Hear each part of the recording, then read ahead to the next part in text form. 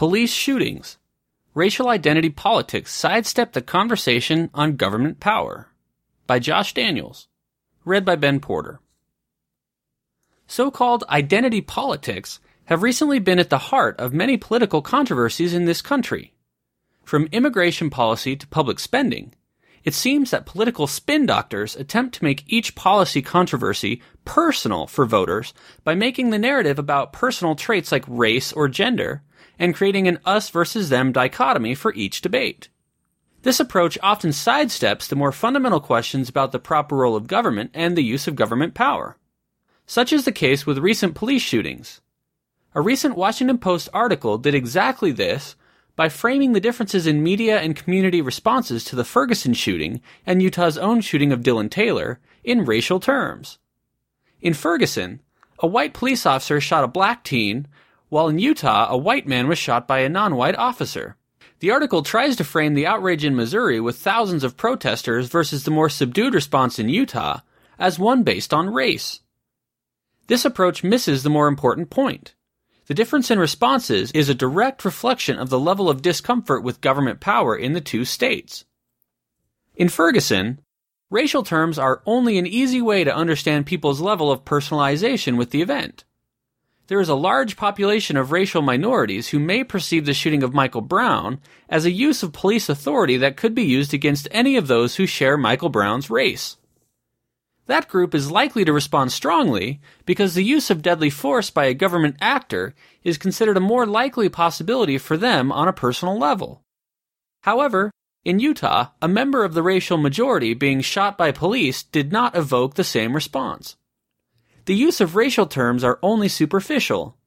The deeper issue is whether Utahns see the use of deadly force by government agents against them as a possible or personal reality. Because those in Ferguson believe the treatment of minorities by police is disparate from that of whites, they internalize and personalize the shooting more than Utahns do, and see it as a greater possibility for them. This racial lens, however, is a narrow view.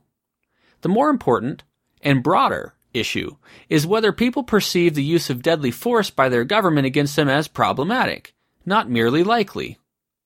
While members of the racial majority may not see police abuse against them as a possibility, all citizens can and should see police abuse against any citizen as a deeply troubling possibility for anybody else, regardless of that citizen's identity. It is easy to compartmentalize police power as only being an issue for those in high crime areas, or those that somehow deserve it, or are guilty of not complying with police orders. However, a more principled approach would suggest that all of us should be alarmed at any injustice perpetrated by a government agent, because it threatens our collective liberty. Even if we are never subjugated to abuse personally, the frequent occurrence of abuse leads to institutional and societal tolerance for such misuse of government force. Martin Luther King Jr.'s famous statement about justice sums it up nicely when he wrote in his letter from a Birmingham jail that, quote, "Injustice anywhere is a threat to justice everywhere," unquote. Likewise, misuse of government power anywhere is threat to liberty everywhere. In response to the shooting of Dylan Taylor in Utah, the local police chief called the incident unfortunate but stressed that, quote, "This is not Ferguson," unquote. He's right. Utah is not like Ferguson. Unfortunately, in Utah, it seems people are far more comfortable with the use of deadly force by armed government agents. While weeks of marches, protests, riots, or looting are highly unlikely to occur in Utah, one still might have expected more than a dozen protesters on a single day. While the specific circumstances of each shooting are still under official investigation and may result in justifying of the officer's use of force, the growing trend of officer-involved shootings should alarm all people in a free society, not just those that share a racial identity or neighborhood with one of the victims. The conversation about the use of deadly force by armed government agents against the individuals who employ them is far more fundamental to all people than the narrow and often divisive conversation about personal racial identity. If we allow ourselves to be sidetracked in these fundamental debates by salacious headlines, we lose focus on important issues.